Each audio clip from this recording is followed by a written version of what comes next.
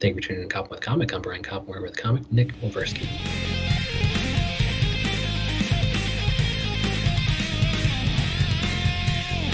Nick Wolversky, how the hell are you?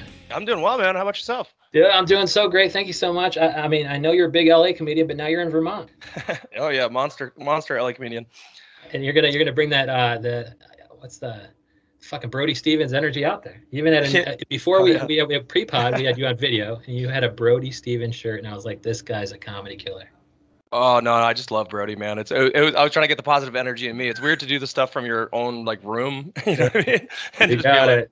You got it. Like you got it. Yes. I mean, because you saw him at the store a couple times, the Comedy Store. And did he have any merch that said you got it? And if not, why the fuck not?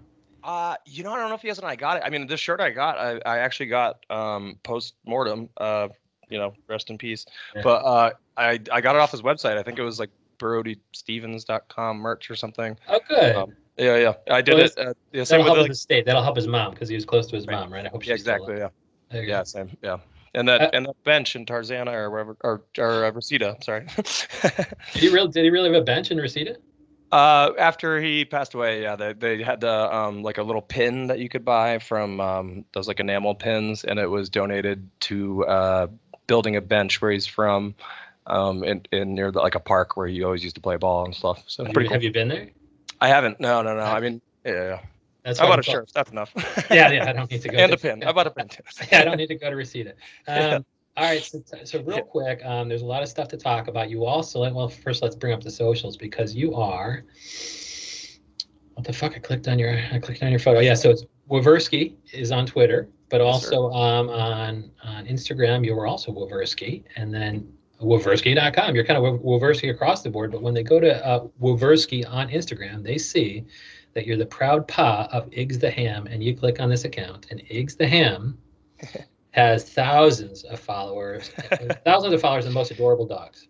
Thank you. Yeah, I love my dogs so much.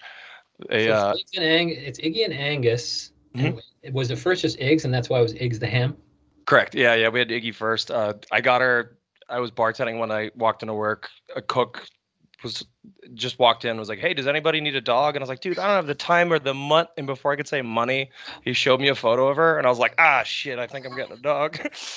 And then 3 years later, you had Angus. I even see the dates you got him. And so Angus, are they because they look similar. Are they the same breed? And did you like the first one so much that you got the second breed kind of on purpose? Yeah, 100%. Yeah, they're both Australian cattle dog mixes, which I'd never heard of until we mixed got with Iggy. What? They're both the same mix? No, they're both. It's crazy. Iggy is like mostly Australian cattle dog. I think she's 50%. We did the DNA thing because I'm a white person with too much time and money, and so she's like 50% Australian cattle dog.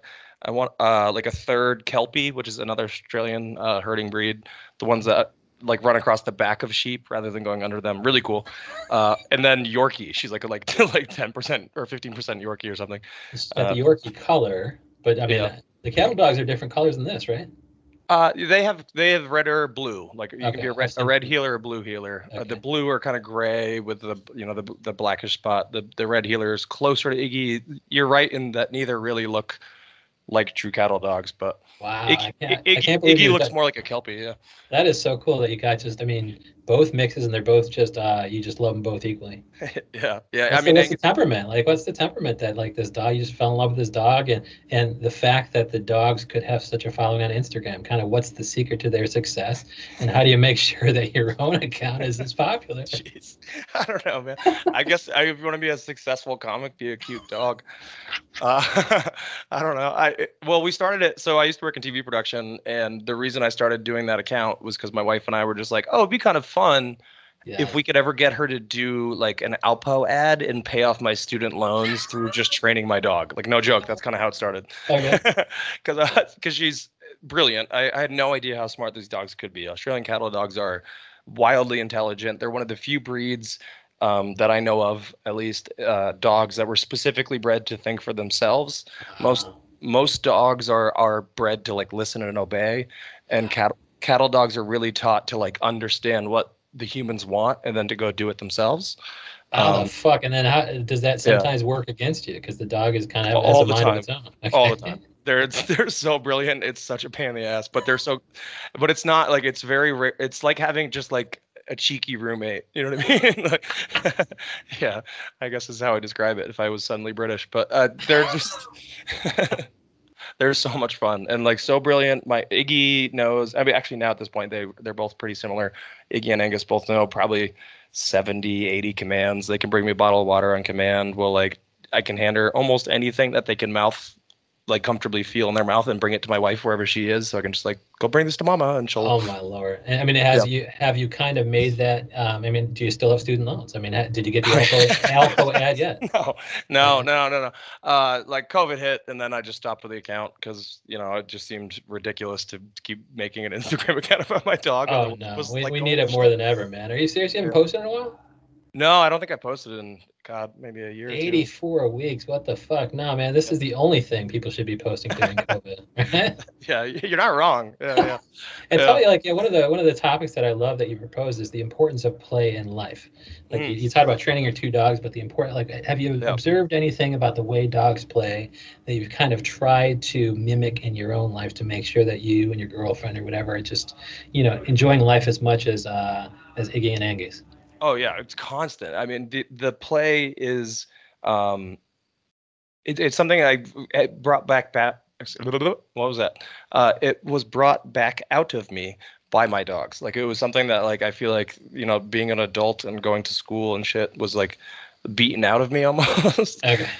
And then just being around a dog, you just look at them constantly. Like if you're paying attention to them, I think most animals, if you learn to listen to them and not speak to them, like I think most people think animal training is like talking to a dog, and it's not. It's understanding like what they're doing. That way you can communicate back.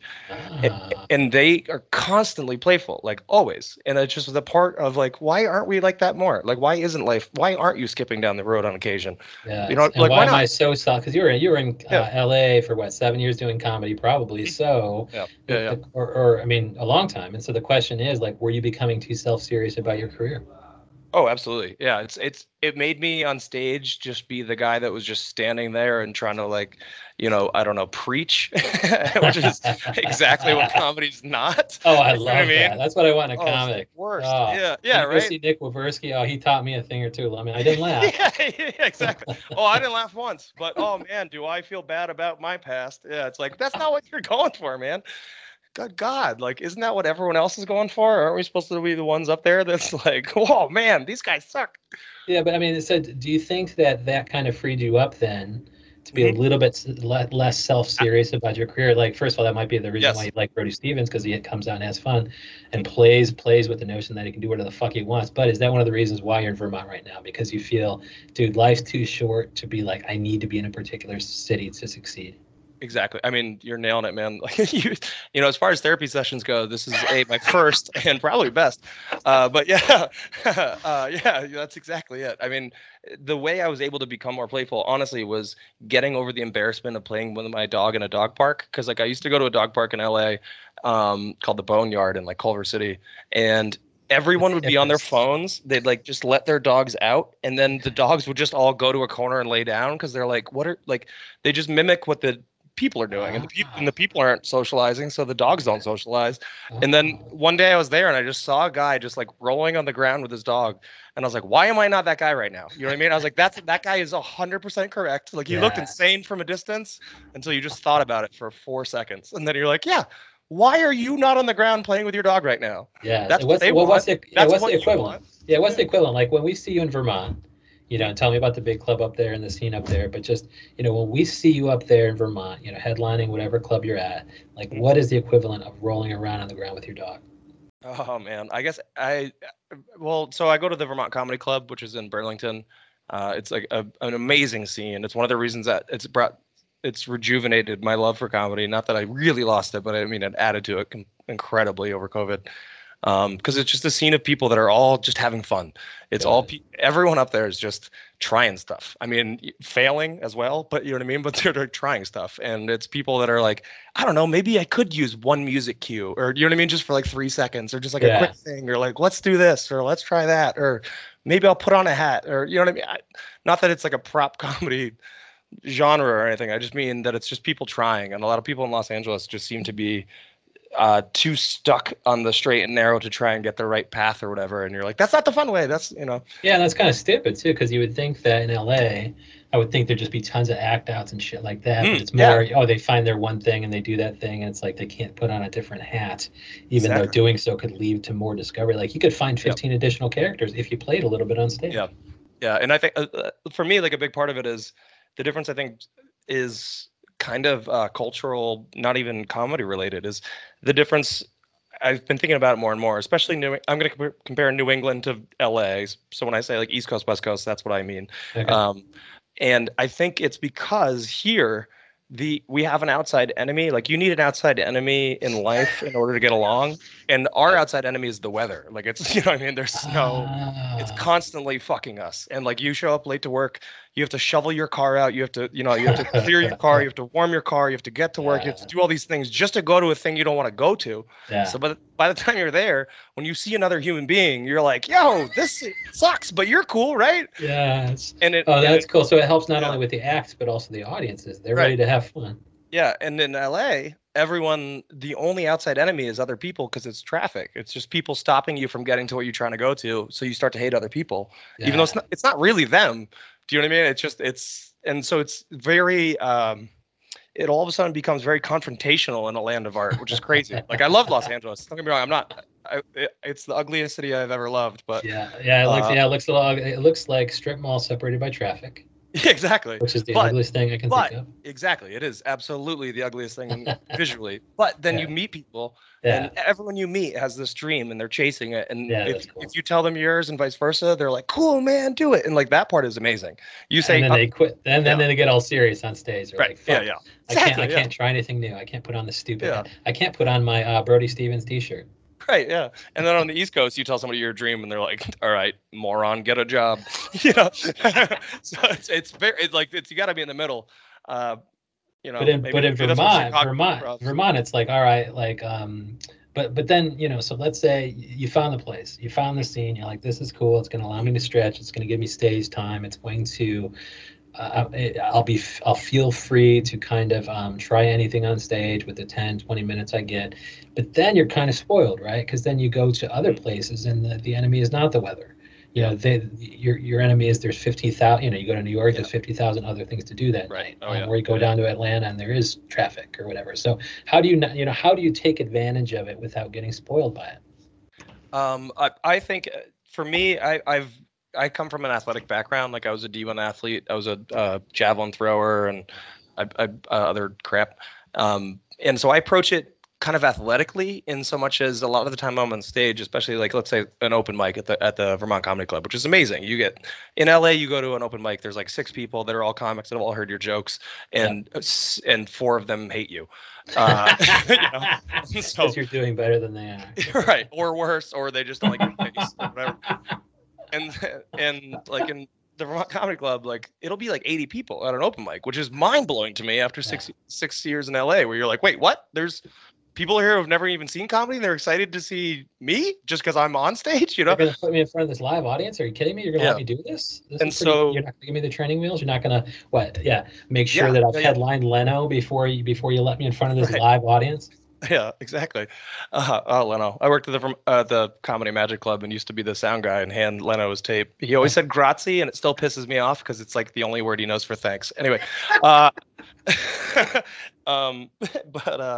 so yeah, what I think you should do is don't just approach sets as like everyone approaches them seemingly, in my opinion, as like a writing exercise, but there's so many other things you should be working on. You should be working on your movement, your eye contact, your like volumetric rises and lowers in your voice, the intonation of your tone, all these other things. Dynamics. And so I often will give myself literally kind of like a assignment where I say, okay, if you go on stage for a long time, I was like everybody, like terrified to look anybody in the eye while I was saying anything, especially like, a swear word or a punchline that was kind of harsh. So I'll just say, okay, like the whole set goal is to just, when you say this one punchline, really sell it to one person's eyes, like into their soul. Sorry for that one person, by the way. But but you know what I mean? This is more for me. This is more me than you. That's great. Yeah, it's not you, it's me. I have to do this. So I think it's important to do those things. So you can give yourself assignments that aren't necessarily like, it's not the writing, it's not even the audience response, it's the craft, it's the working on the skill set. Like if you're going to play in the NBA, dude, you got to be able to dribble, you got to be able to shoot, you got to do all these other things. It's not that you just play basketball. Like that's not a thing. You know what I mean? It's like there's all these individual skills. Like I've been watching the Celtics and it's just like, fuck, dude. Yeah. It's like there's so many things they should be doing correctly and are not. And it's like, you're right. It's like a series of skills. And so that's what you'll be able to kind of work out at the Vermont Comedy Club. And so then you're free to hop in the car and go to Connecticut and hop in the car and go to Boston or New York and make sure you're getting with, but getting a diversity of audiences or whatever. Yeah, I'm just kidding. My mom's born and raised in Hartford or New Haven, so sorry. Yeah, sorry about that, Mom. But yeah, see, I had the same thing. Like I did, I did stand up just like the first and only open mic in Chicago.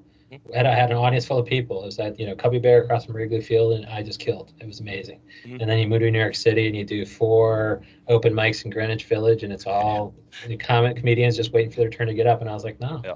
I can't. I'd rather interview the people. Yeah. Or the funny. It's like I would rather do the shooting this shit with all the comedians. Exactly. I mean, that's part of comedy. Yeah, never like go to 15 open mics a night like some of these people are trying. Well, and especially because there's this falsified like view of what you're supposed to be doing, and it's not. Like the whole point is to get paid for being fun. Yeah. And you know what I mean? Like it's like go be funny on stage. Whatever that means to you, whatever, you want to make fun of politics, you want to make fun of clowns, you want to make fun of saxophones, whatever, like go do a thing, make people laugh, and then hopefully collect a check and not have to get a real job. Yeah, that's the fucking plan. So, I mean, how do you, how do you make sure you're doing it from Vermont? I mean, I know you're developing every single skill that you should, but like, how are you making sure, like, are they going to pay, they're not going to pay you every night of the week to be in front of 80 people or whatever it is. Like, how do you make sure that you're going from Vermont to making sure you're getting paid to do comedy instead of a day job?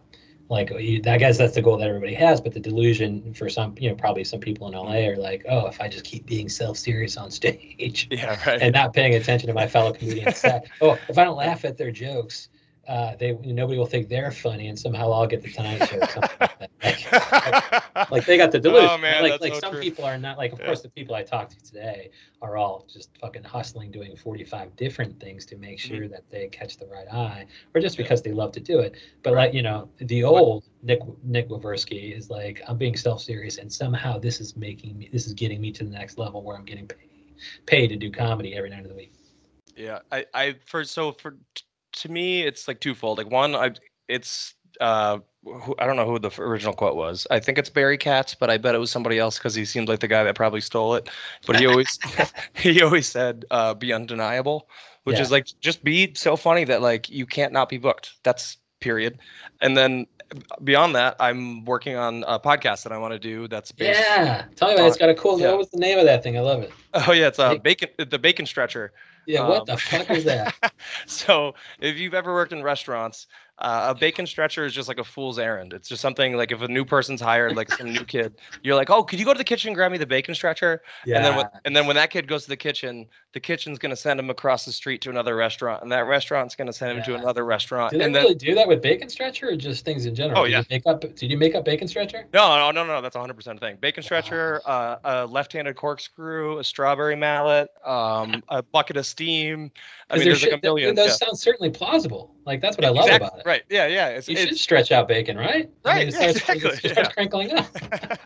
So it's just like it's a dumb in joke to like see if you're fun, and like if you're fun. Like one time I was working in Burlington, and we sent this kid, and I forgot, and I'm not even kidding. 4 hours later, he came back he had hit almost every restaurant in town because every restaurant had sent him around, and he just kept going to them. And he told the whole story, and I checked, and all these people were like, yeah, no, he was in here. So he didn't just like go home and make it up. 4 hours we got out of him.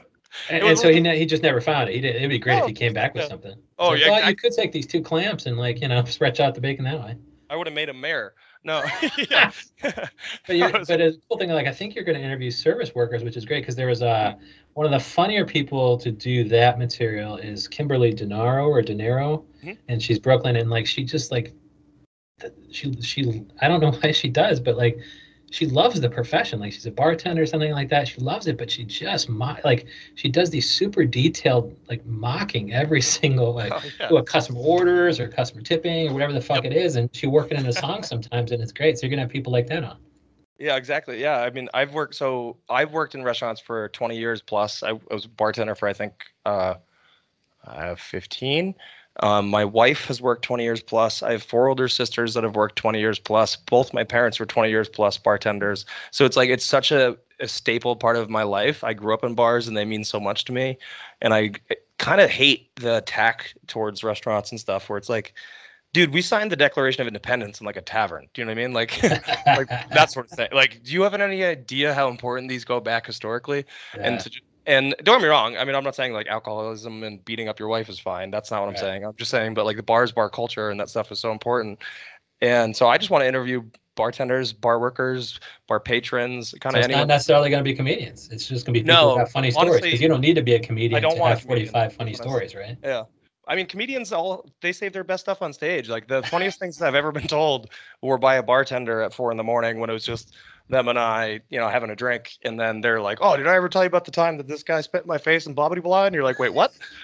Like those are the best stories I've ever heard, period. Oh, I Because they're love not to that. be told to groups, you know what I mean? And so I'm hoping to find I know too many people with too many good stories that don't need to die. Yeah.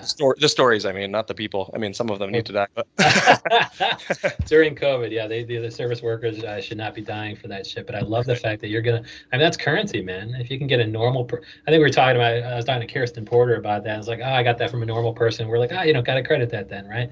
yeah, Like as a exactly. joke, but like when it's, I mean, the currency of just like somebody, somebody wanting to tell a true story, Yeah, and just being like, you'll put that on my podcast because everybody's gonna listen to that and enjoy it.